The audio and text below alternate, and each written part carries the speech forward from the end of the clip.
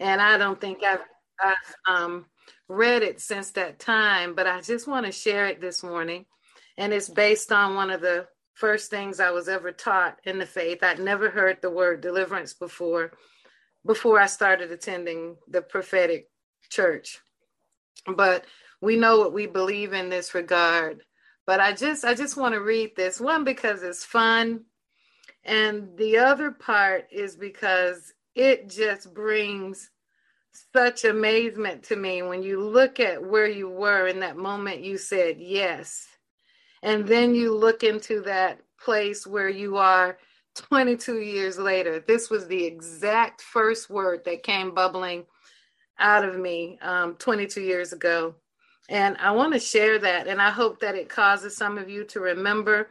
I'm seeing the different writings and the poems and things God gave me as memorial stones. And we have a lot of stones that we can pick up and remember the good that God did. I don't even recognize the person here, but I want to read it. It's called Deliverance. He knew me well, even though I was the darkest sister, a dangerous sister, a lying sister, always crying sister, always trying to hide sister. Beneath the deep cracks my eyes bore through on the sidewalk and inside the tiny dots carefully placed on my bedroom ceiling as I counted them at night as I lay in bed alone, screaming on the inside so many times. He stepped forward, watching, waiting, helping, baiting, making a way for me, the darker sister. Even though I refused to acknowledge him, he cried 1,000 tears for my transgressions and sent soldiers one after another to reach me and teach me from the four corners of the earth and from the heavens, and still I did not hear him. He knew me well, and he continued to love me. He comforted my heart when I didn't know it was hurting, and blindly I still fought. But he reached me through my soul, my sacred place, my spiritual consciousness, and pushed the hurt, the lies, the deceit, the anger, the rage, up, and out. And carefully, gently, he began to cleanse me. He loved me and revealed only those things through deliverance that he knew would bring me closer to his glory, to tell his story through my tripping and flipping and dipping. Step by step, he led me, the darker sister, a father calling out to his baby girl, his pride, his joy, the love of his life and my salvation. He was a gentleman.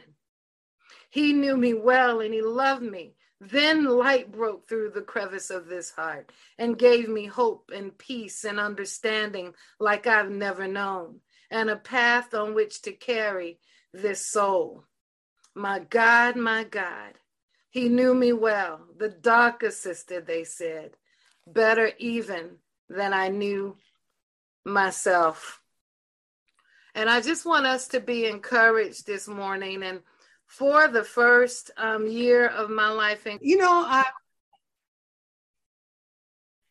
I was excited about the testimonies. Deborah said she was thankful that she was finding so much more. And that's kind of what I want to talk to you about. I've been talking about finding more for a long time now. I many years ago, I wrote this article, There's Got to Be More. And it's the force that's just driven me forward, looking for more. And when I woke up this morning, I was singing this little song inside of myself. If the same spirit that raised Christ from the dead dwells in you, he will quicken your mortal body. That's right now. I mean, God wants to quicken us. In fact, I had a ministry called Quickening at one time because God wants to quicken us.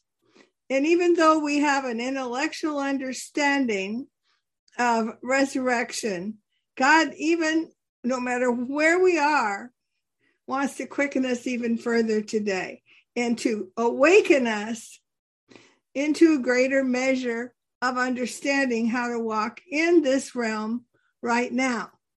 This scripture goes on to say, it's not by obligation, but those that are led by the Spirit are the children of God. And I know for me, there's nothing more important than learning this about this force that can quicken me. I pastored a church for 14 and a half years. I told you about that. But I moved with containers full of talks, file cabinets full of talks, and I can't use them anymore because our old ideas are not what God is saying now. It's not God speaking now. It was what he had to say then, but what is God saying now? And everywhere I travel, I find pastors and ministers who are tired of this old system and they're giving up. And a lot of you, I think, have found the Scribal Conservatory because it does present you with more than what you're hearing anywhere else, because there has to be more. And we have to refuse to be limited by existing stereotypes. Sometimes that's hard for us when we hear something really new and we go, whoa, wait a minute here. But the more is discovering new dimensions. The more is getting on the next elevator. It's finding the missing pieces. And in that, God has to tear down the limits of my mind. And God has a lot more to say. And the only limit is my understanding, my comprehension, the limits of my mind. We can look at the first slide here, and I don't know if you agree with me or not, but it says there's just got to be more. Can you agree with me on that? Can you just say that with me? There's got to be more. Can I hear you? Can you just say that? There's got to be more. There's got to be more. There just has to be. There's got to be more. There's got to There be has more. got to be more. Yes. It's okay. There's got to be more. Yes. Amen. And a lot of you are even now at a place of discontent. I mean, the church is practicing strange superstitions and notions that have very little to do with redemptive truth. And here we are, and a lot of us are just in discontent, impatient, looking for whatever it is that God is trying to say. And I realized, I even repented for years for being discontent. And then I realized it was divine discontent, because God can't bring us further until we're discontented with what we think we know. So on and on and on we go, where we have to hold what we think we know like this and just say, I really don't know anything. I don't know anything. There's just got to be more dimensions. There has to be more dimensions. We're on the brink of a new thing. That's why we can't see any further. It's not the end of the world right now, as so many prophets are predicting, but it is the end of an era, which is how those words translate. It's the end of the era, and we're on the brink of a new era. And in that transition, trying to find the more, that's the frustration. It's the end of the old. And we're walking into this where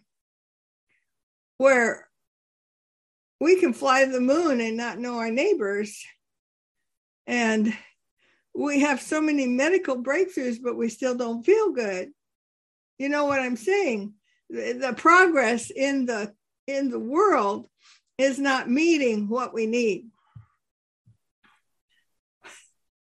I don't know if I can even communicate this. I had this book I wrote a long time ago. It's called Whole and Holy. And I had it all finished, and it was one of the first books I wrote, and I actually wrote most of it when I was in Guam. But one day, I lost the whole book on my computer. It just vanished, just totally vanished. And I had put a year or two into it, and I was just so distressed. I called my husband, and I forced him to come home from work and to find the book.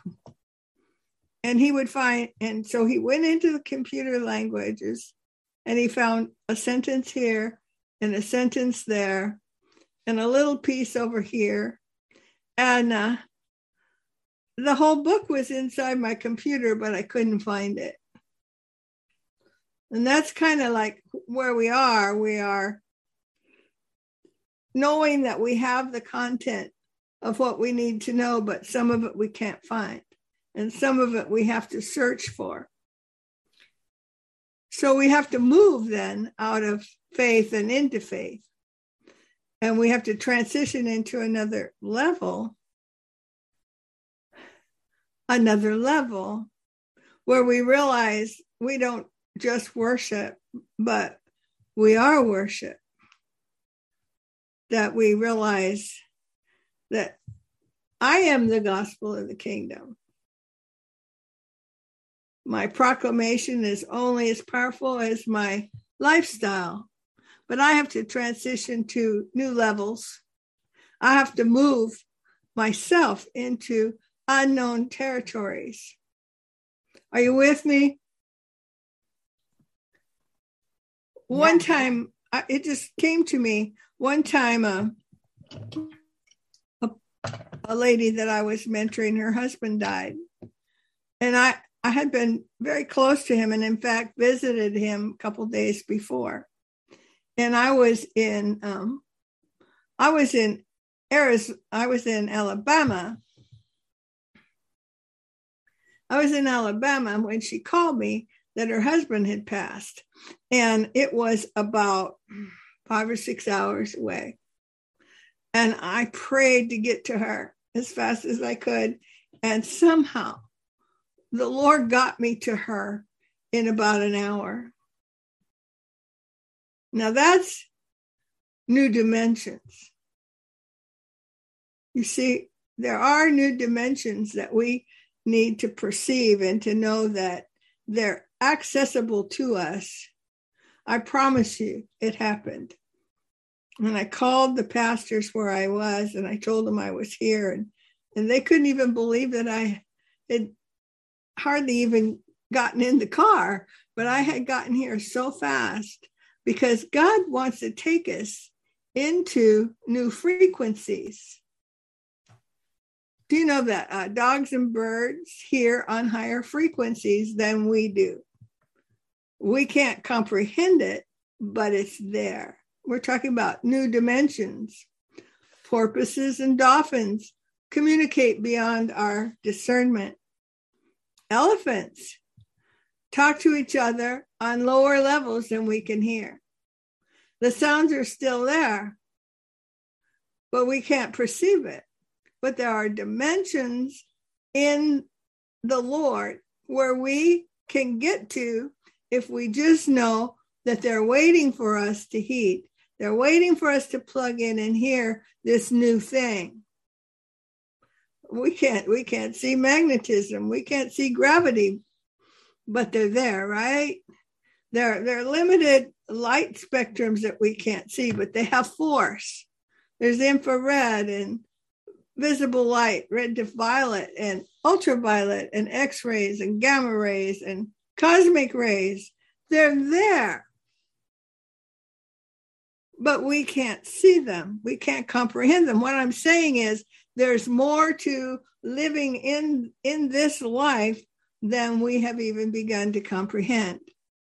There's sound waves, ultra frequency, ultrasound, ultrasonic. high frequencies, super high frequencies. You ever gotten in a place where you know that the Lord's trying to tell you something and you can't quite hear it? Well, we have to get into that new dimension, into that place of hearing that the Lord is telling us there's more, but it's beyond our comprehension right now. Are you with me? Praise God. So I was thinking about how hard it is to comprehend new dimensions and seeing them, because the same Spirit that raised Christ from the dead will quicken me as I am open to understanding what the Lord has for me. And I think about when the first couple were created and formed, they were emotionally stable. They had dominion, but they didn't know it. They didn't understand it. But when the serpent came, he said, don't eat from this tree. God said to the first couple, let me correct that. Don't eat of this tree, because when you eat of it, you'll die. That was a promise. You can eat of every single thing else, but don't eat of this tree. And then the serpent came and he said, you won't die if you eat of this tree. Your eyes will be open. And this is part of my connecting book that I spent a big, long time writing this book, explaining this scripture here. But the idea is that the serpent said their eyes would be open, and their eyes were open. When they ate, their eyes were open, but they saw in a different way. And so what happened in the fall was they lost a dimension. And it's hard to comprehend what that means. So I'm thinking about what if you are like you are, and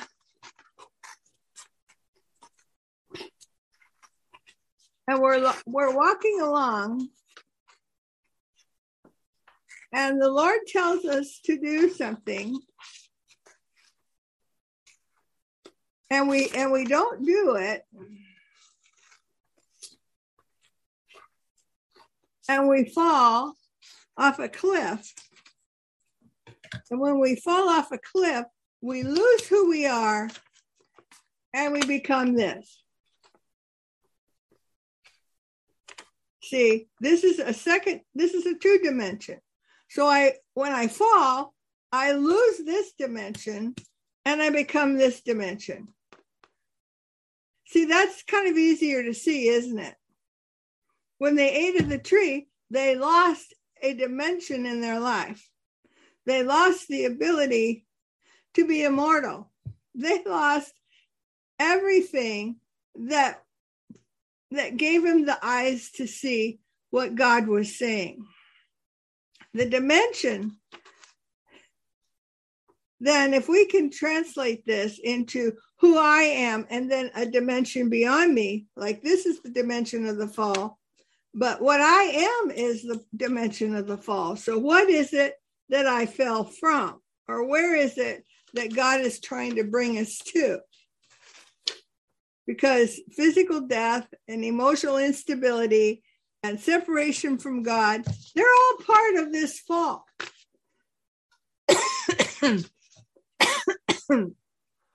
They're mental processes of deciding they're going to do what they want to do, cause them to step out of dominion into their natural mind. And they perceive differently, didn't they? They had eyes to see, but their perception was different than it had ever been before. And this is the major plan. If anything can cause you to see differently, that's the fallen nature. If you begin to see differently, if you decide, see, every day you have a chance and you have a choice. Are you going to eat of this tree or are you going to eat of this tree? Every single day you have a choice of what tree you're going to eat out of. Are you going to eat out of the tree of good and evil? or the tree of life. We tend to always eat out of the tree of good and evil because that's what's popular. That's what's fed to us. That's what we see. The major plan is for us to see this fallen place, this place that we fall into, is to get us to see and to react in the dimension of the fallen nature. And the only way that we can be defeated in this life, the only way that you can lose traction today in your life is to start seeing in a fallen way.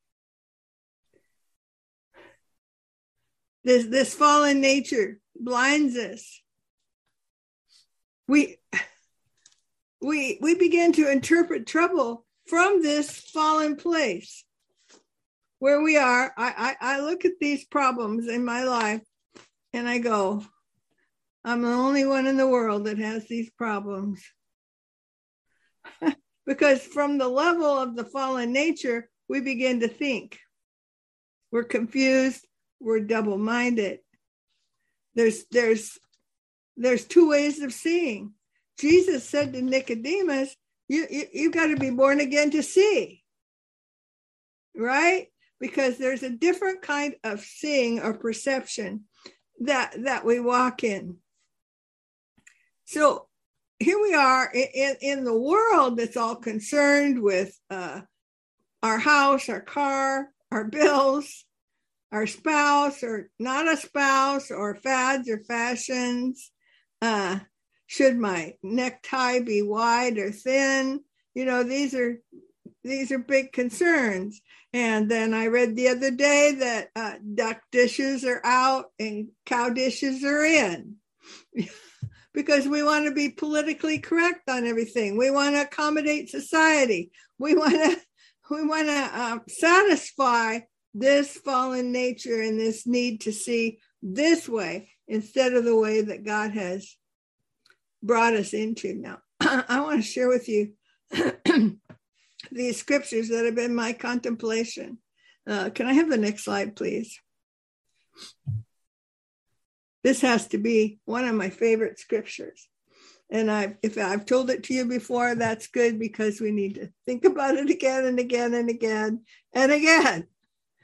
But God demonstrates his own love toward us in that while we were still sinners, Christ died for us. Much more than, having now been justified by his blood, we shall be saved from wrath through him.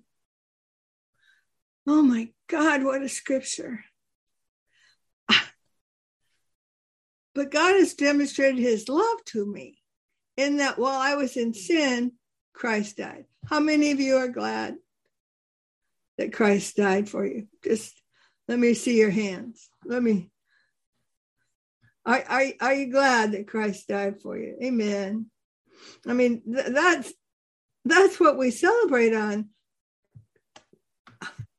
Easter, isn't it? I was thinking about my granddaughter a couple years ago when she was going to a Christian school, and they asked her about celebrating Easter. And she said, my family doesn't celebrate Easter. We celebrate Revolution Day. She meant Resurrection Day, but I thought Revolution Day was even better. While Christ died for us, he died for us when we were sinners. But then it says, and this is what just gets me, much more than Christ dying for us when we were sinners. Did you know that there's much more than that? Much more than Christ dying for you when you were a sinner. Much more than, having now been justified by his blood, we shall be saved from wrath through him. Oh my God. Saved from wrath. Did you know that God's not angry with you? Much more than Jesus dying for you, you're saved from an angry God. You're saved from wrath. You're saved from punishment. You are saved from judgment. Much more. We aren't going to face the judgment seat because Christ paid completely for everything. For much more. He saved us from wrath. He saved us from punishment. He saved us from eternal punishment. He saved us. I don't care what your philosophy is. Jesus saved us from wrath and from anger. My God, is there anything more important? I mean, we live and we feel guilty and we feel like we've disappointed God. We are saved from that. We are saved from wrath. Even more than Jesus dying for us when we were sinners. I wish I could hear you. I wish I could hear you, because this is one of the most important things that you'll ever learn for yourself. We're talking about dimensional understanding, that we stop walking like this, that we stop walking in the second day, that we stop behaving like we can't be good enough, that we stop wondering, do we deserve it, that we've lost our identity. We've got to stop that and understand that God has given us so much more than we have ever imagined or thought. Next slide, please.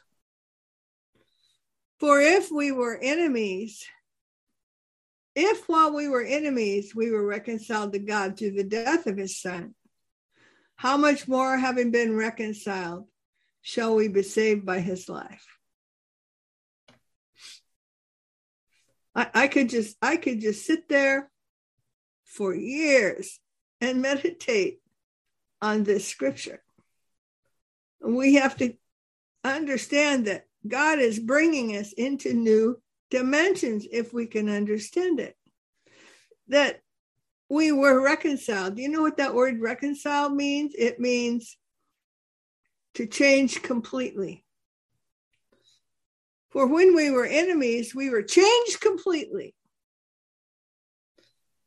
We were changed completely. And here's the definition. Reconciliation is the act by which God brings mankind into a completely changed relationship with himself. From guilt, being a sinner, hostility and alienation, into harmony, peace and fellowship, and true love. We were reconciled.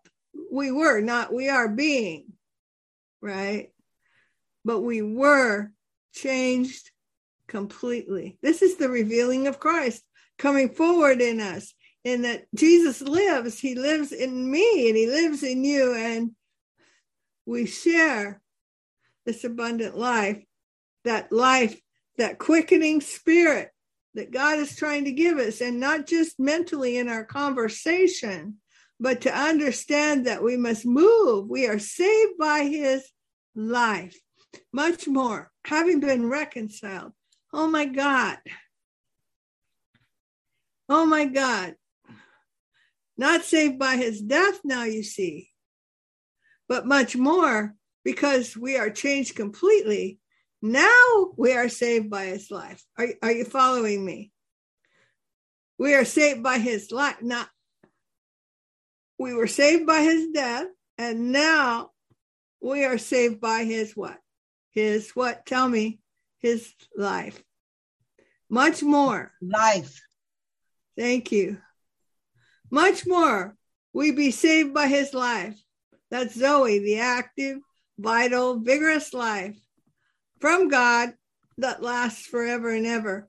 We, much more than about the death of his son, which we've been honoring this weekend. But much more than that, it's the life of God that saves us. That saves us. We're trying to move now. The cloud is trying to move in us. We're trying to work out in our soul what is already perfected in Jesus. And the cloud is moving and trying to reveal to us more than Christ dying for us.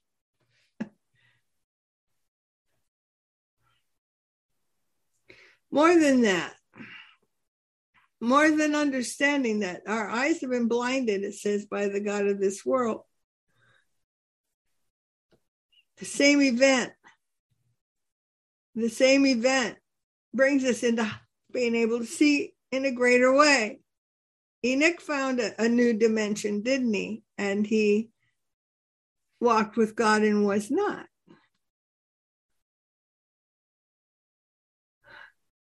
Jeremiah, the Lord said, "What do you see?" And the question was, "What do you see?" And Jeremiah said, "I see an almond tree." And the Lord said, "You see well, for I'm ready to perform my word." God said to Abraham, "As far as you can see, I'll give it to you." Now, I know we know these scriptures, but as far as you can see, that's your limit. Your limit in life is as far as you can see. Now, that brings us a dimensional understanding that it's not these physical eyes, but as far as we can see spiritually. Next slide, please.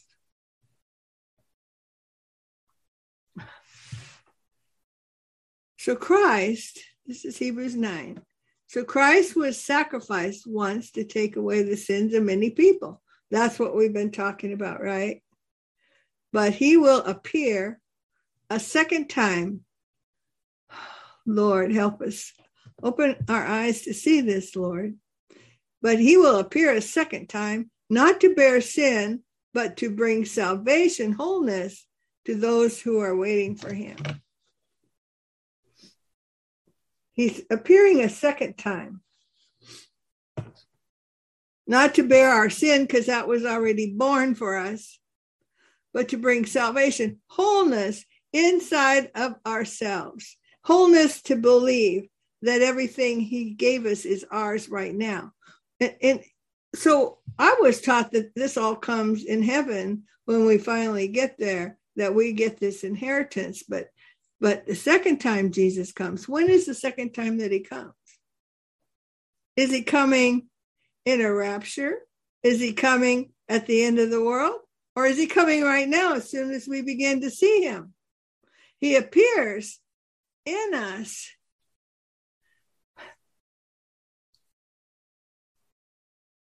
He appears in us. It's the revealing of Christ in the people, which has been my motto, my message for 30 years. It's the revealing of Christ in a people, that coming forth, the appearing the second time. And God wants to appear in you and in me, that quickening spirit that raised him from the dead. That is the Easter message, the resurrection message. Not that Jesus rose from the dead, but that I raised from the dead. That's the resurrection message.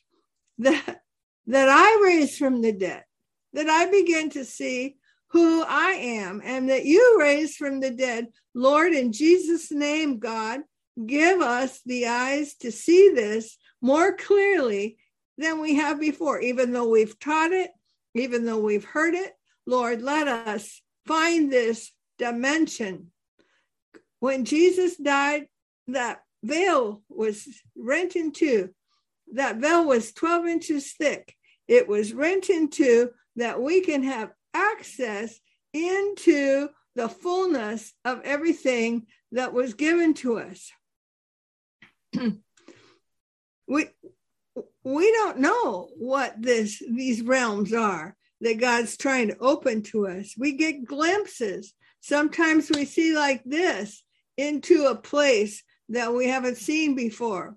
We don't know how to live up to our potential. Jesus said, lift up your eyes. Can't you see that the harvest is ready?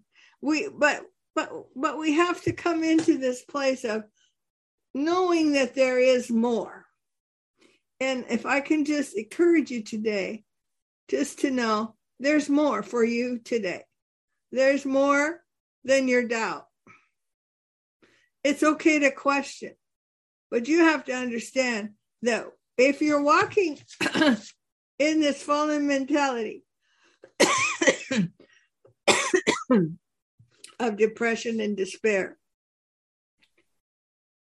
then we aren't seeing the potential of being raised from the dead now, not after we die and go to heaven, which we've been told for so long, but the potential is to raise from the dead now. I was thinking about when I went to Iloilo one time. It's an island in the Philippines, and I had a church there, and there was a meeting. I don't know, maybe I've told you about this before, but it really applies to what I'm trying to tell you here. There were about 500 people in this meeting, and it was a really good meeting. And then toward the end, I asked the pastor's wife to come up and pray for her. And I had no idea what she was going through. I found out later that she had a child that had just died, but I didn't know it at the time. But when she came up to me, it was just such a sense of desperation in her.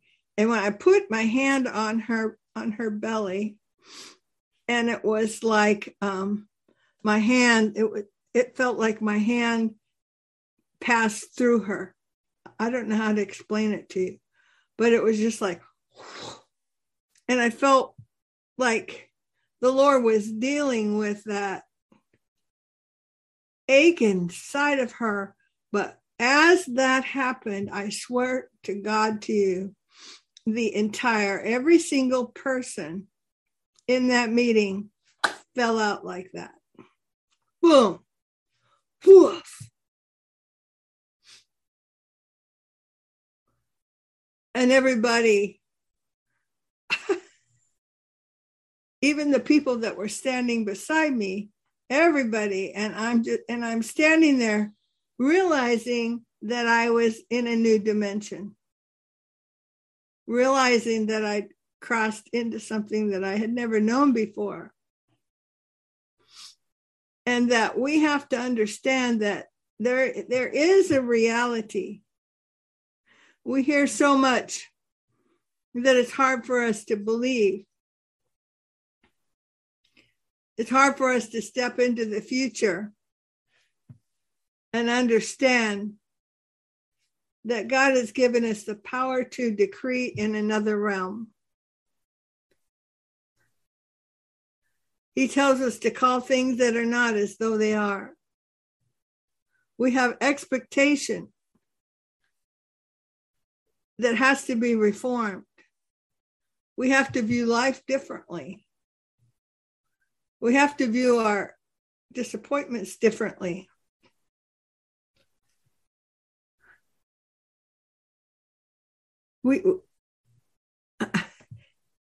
It was like when Jesus told the Samaritan woman, you worship what you don't know.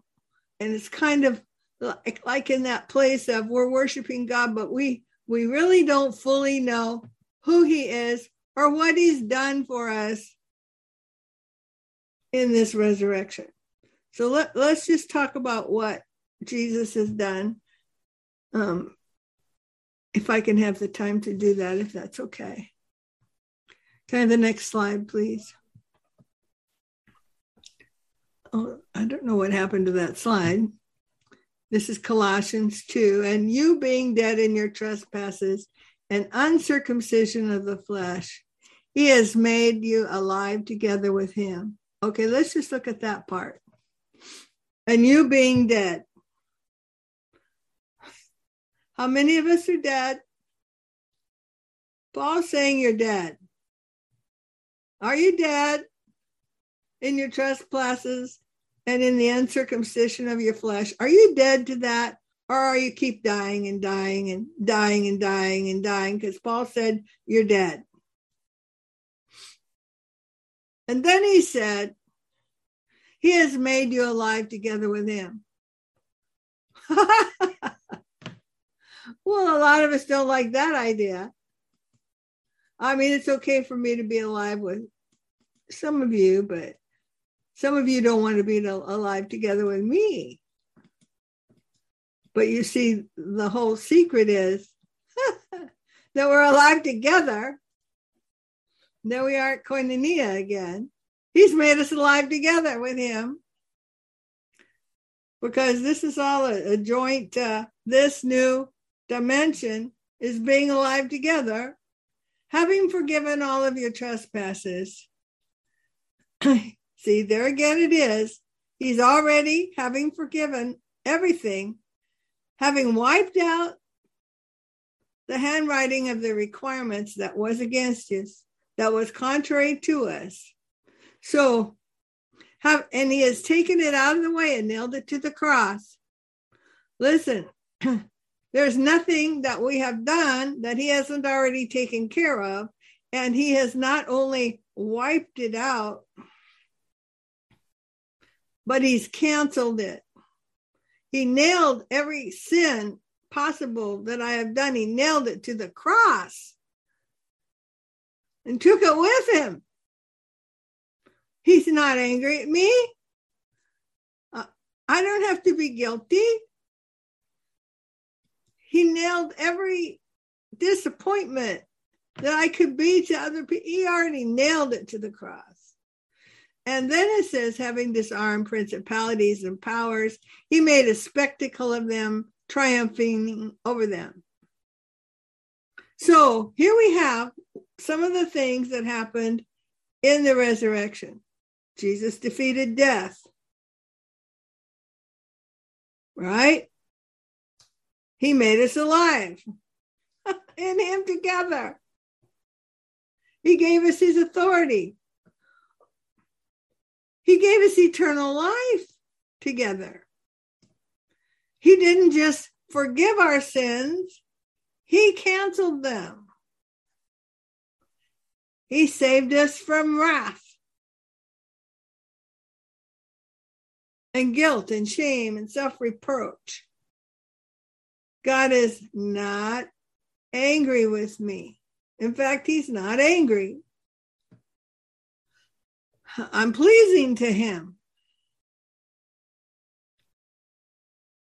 God was fully satisfied.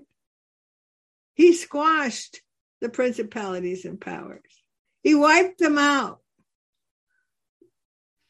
If you're still praying to the devil,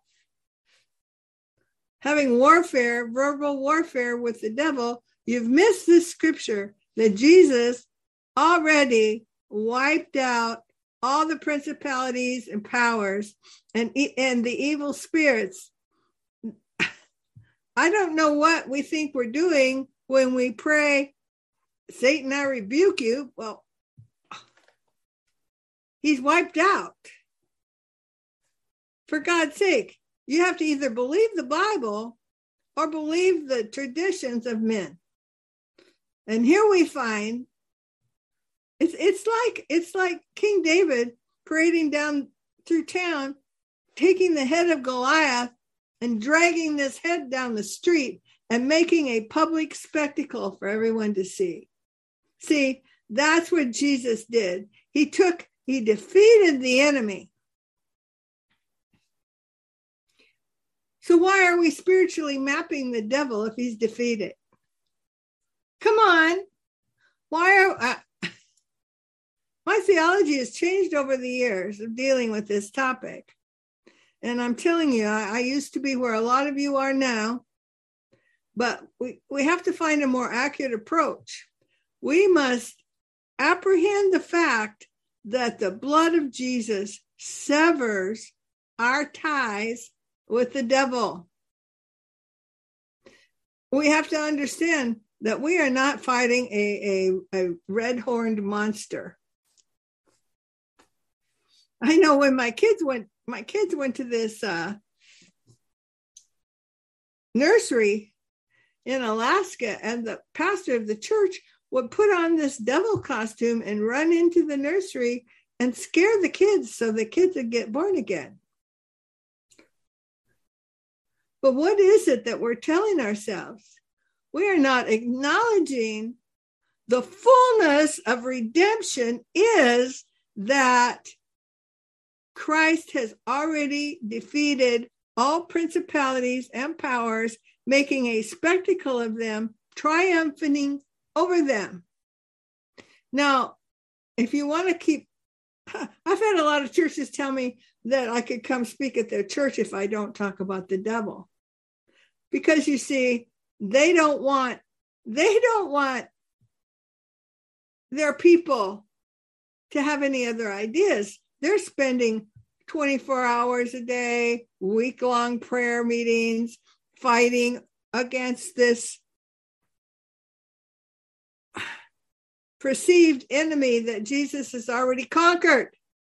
What we need to teach people is that you have the authority over every evil thing. Get up and walk over the top of it.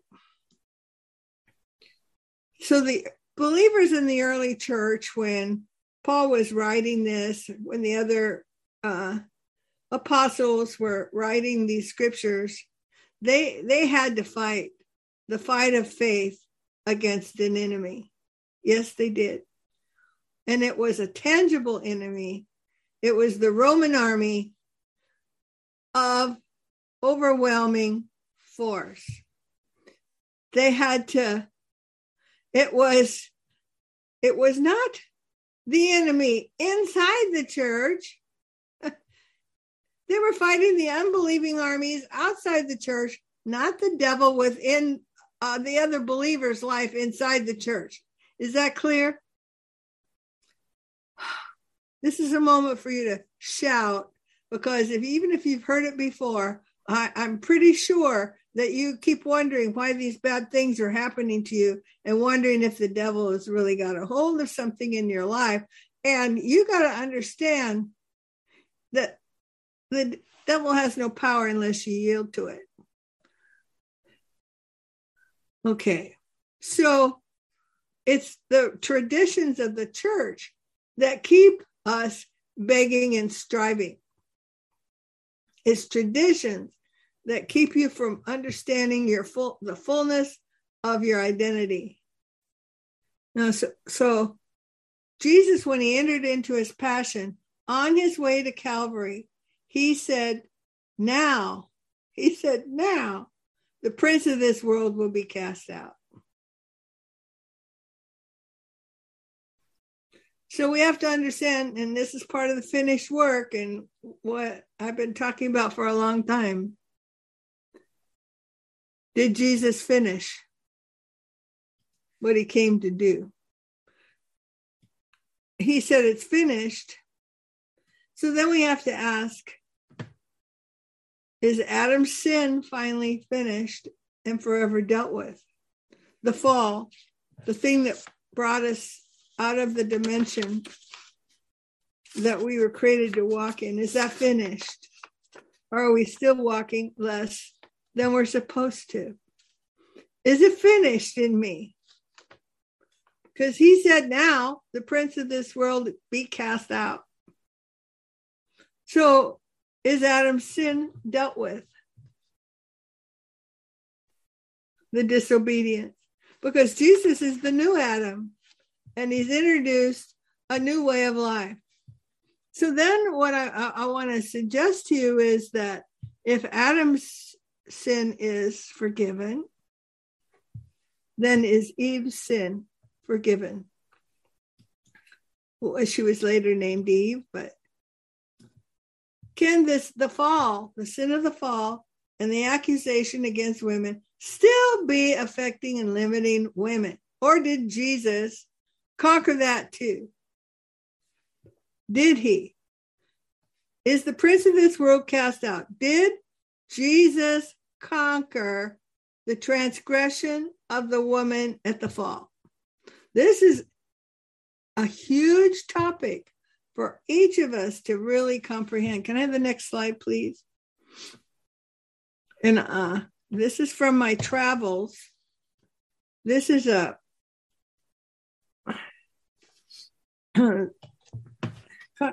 catacombs in Italy, and this is where they bury the dead underground because the early Christians didn't want to be cremated, so they buried them in the ground. And this was a whole city that was buried. I mean, hundreds and hundreds. There's aisleways that go out in every direction here. And you can see that the graves aren't very big because the people weren't very big. The people were about 5 foot tall. They were smaller in those days because of people now have grown a lot bigger than they used to be because of nutrition and things like that. So we're talking about being delivered as women. So let me see the next slide here. At the entrance to this city of buried people was this woman here that I found. And she was standing, she was positioned at the front of this cave, and all of the cave entrances were behind her. She was definitely the ruler of this city. And her name was Battalia.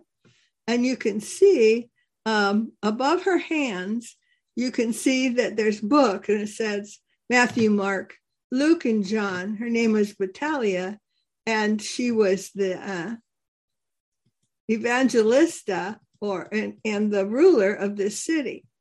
So here we see the completion of what Jesus has done. How long are we going to walk under inequality? How long are we going to walk under the power of patriarchy? You know what patriarchy is? It's the rule of men.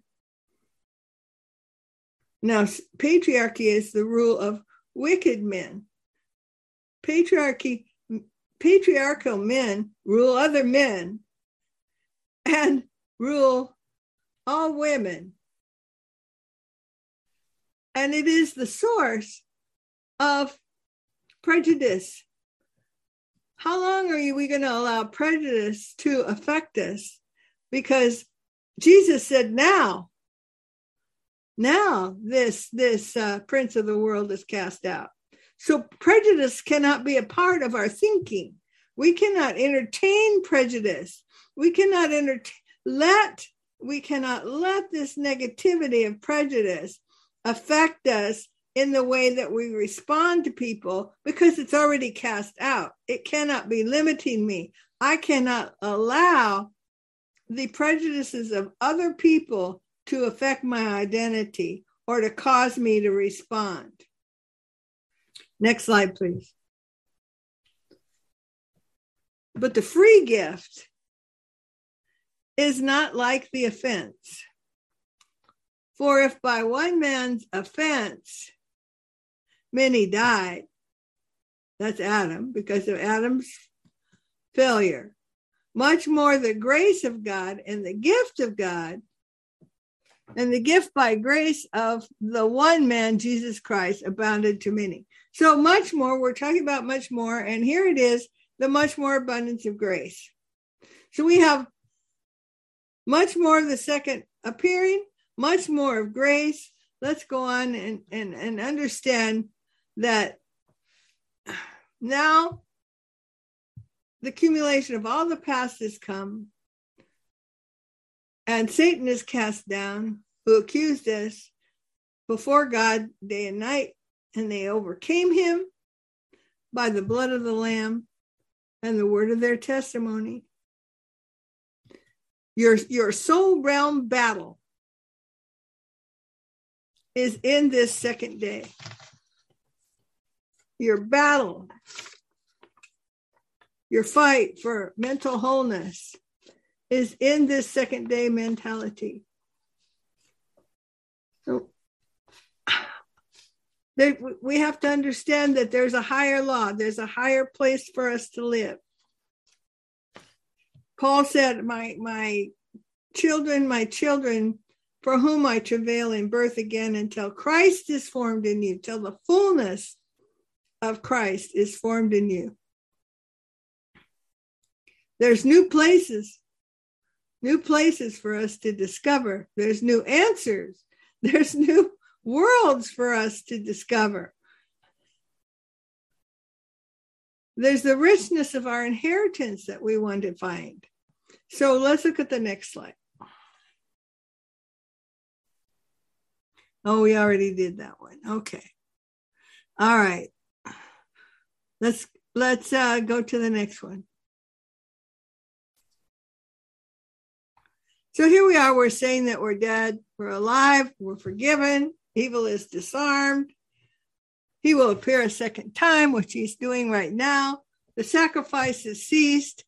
And we look at this scripture here, which is another one of my most favorite.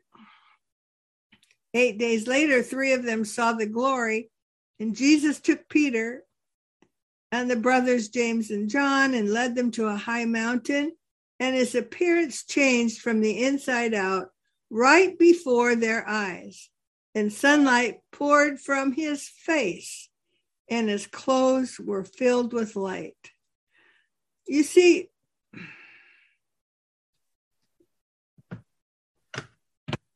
Jesus is showing another dimension. He's showing us a new dimension. Romans 12, and be not conformed to this world, but be transformed, transfigured, turned inside out, metamorphosed by the renewing of your mind. How do we get turned inside out?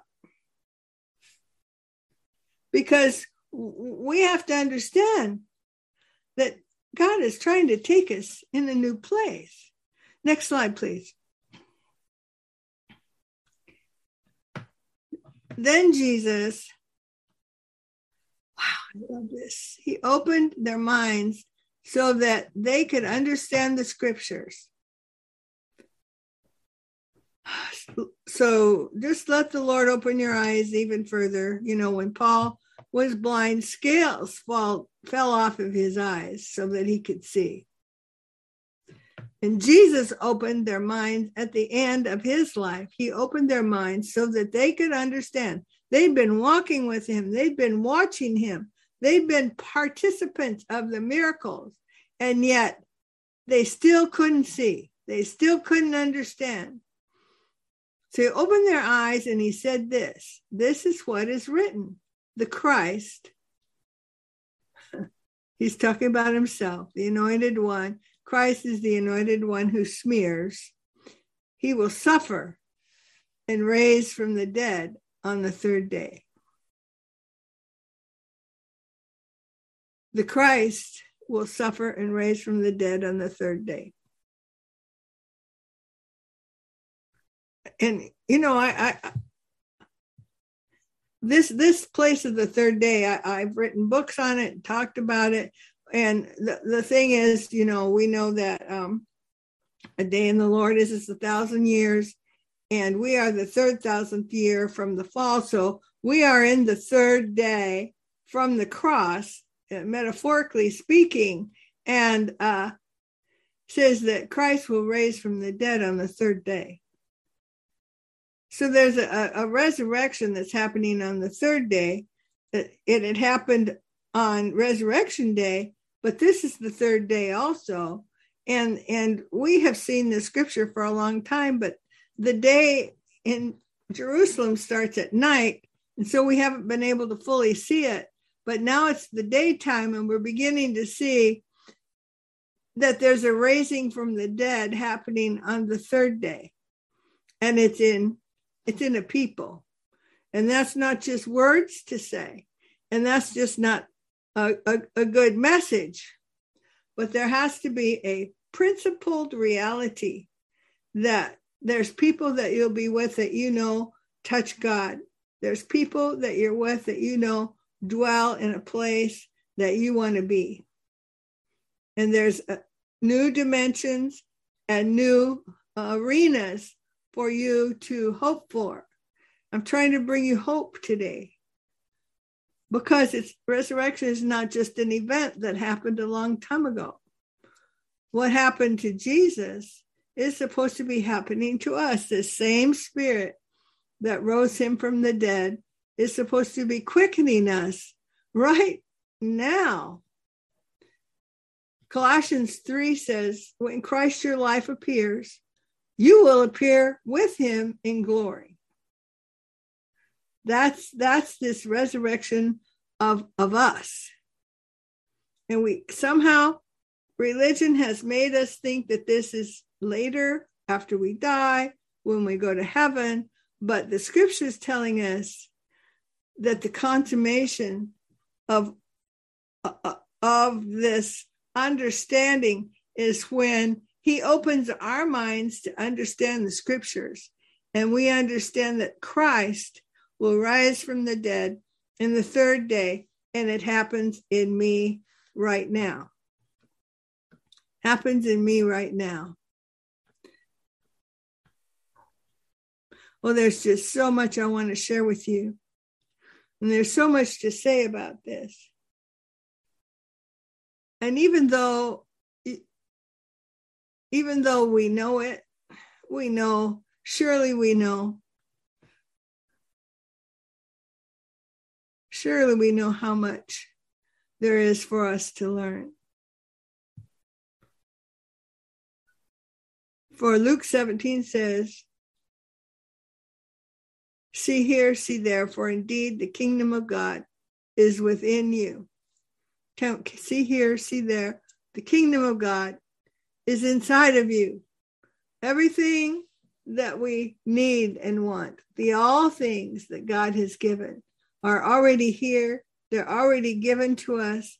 The limitation is in our understanding of our minds, the ability to comprehend.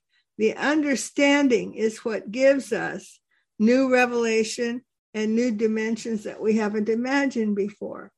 So I pray then that as we take communion today, it will not just be in remembrance of what has been done for us in the past, but it will be in expectation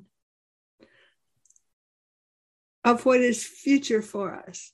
And that as we partake of his body, we understand that he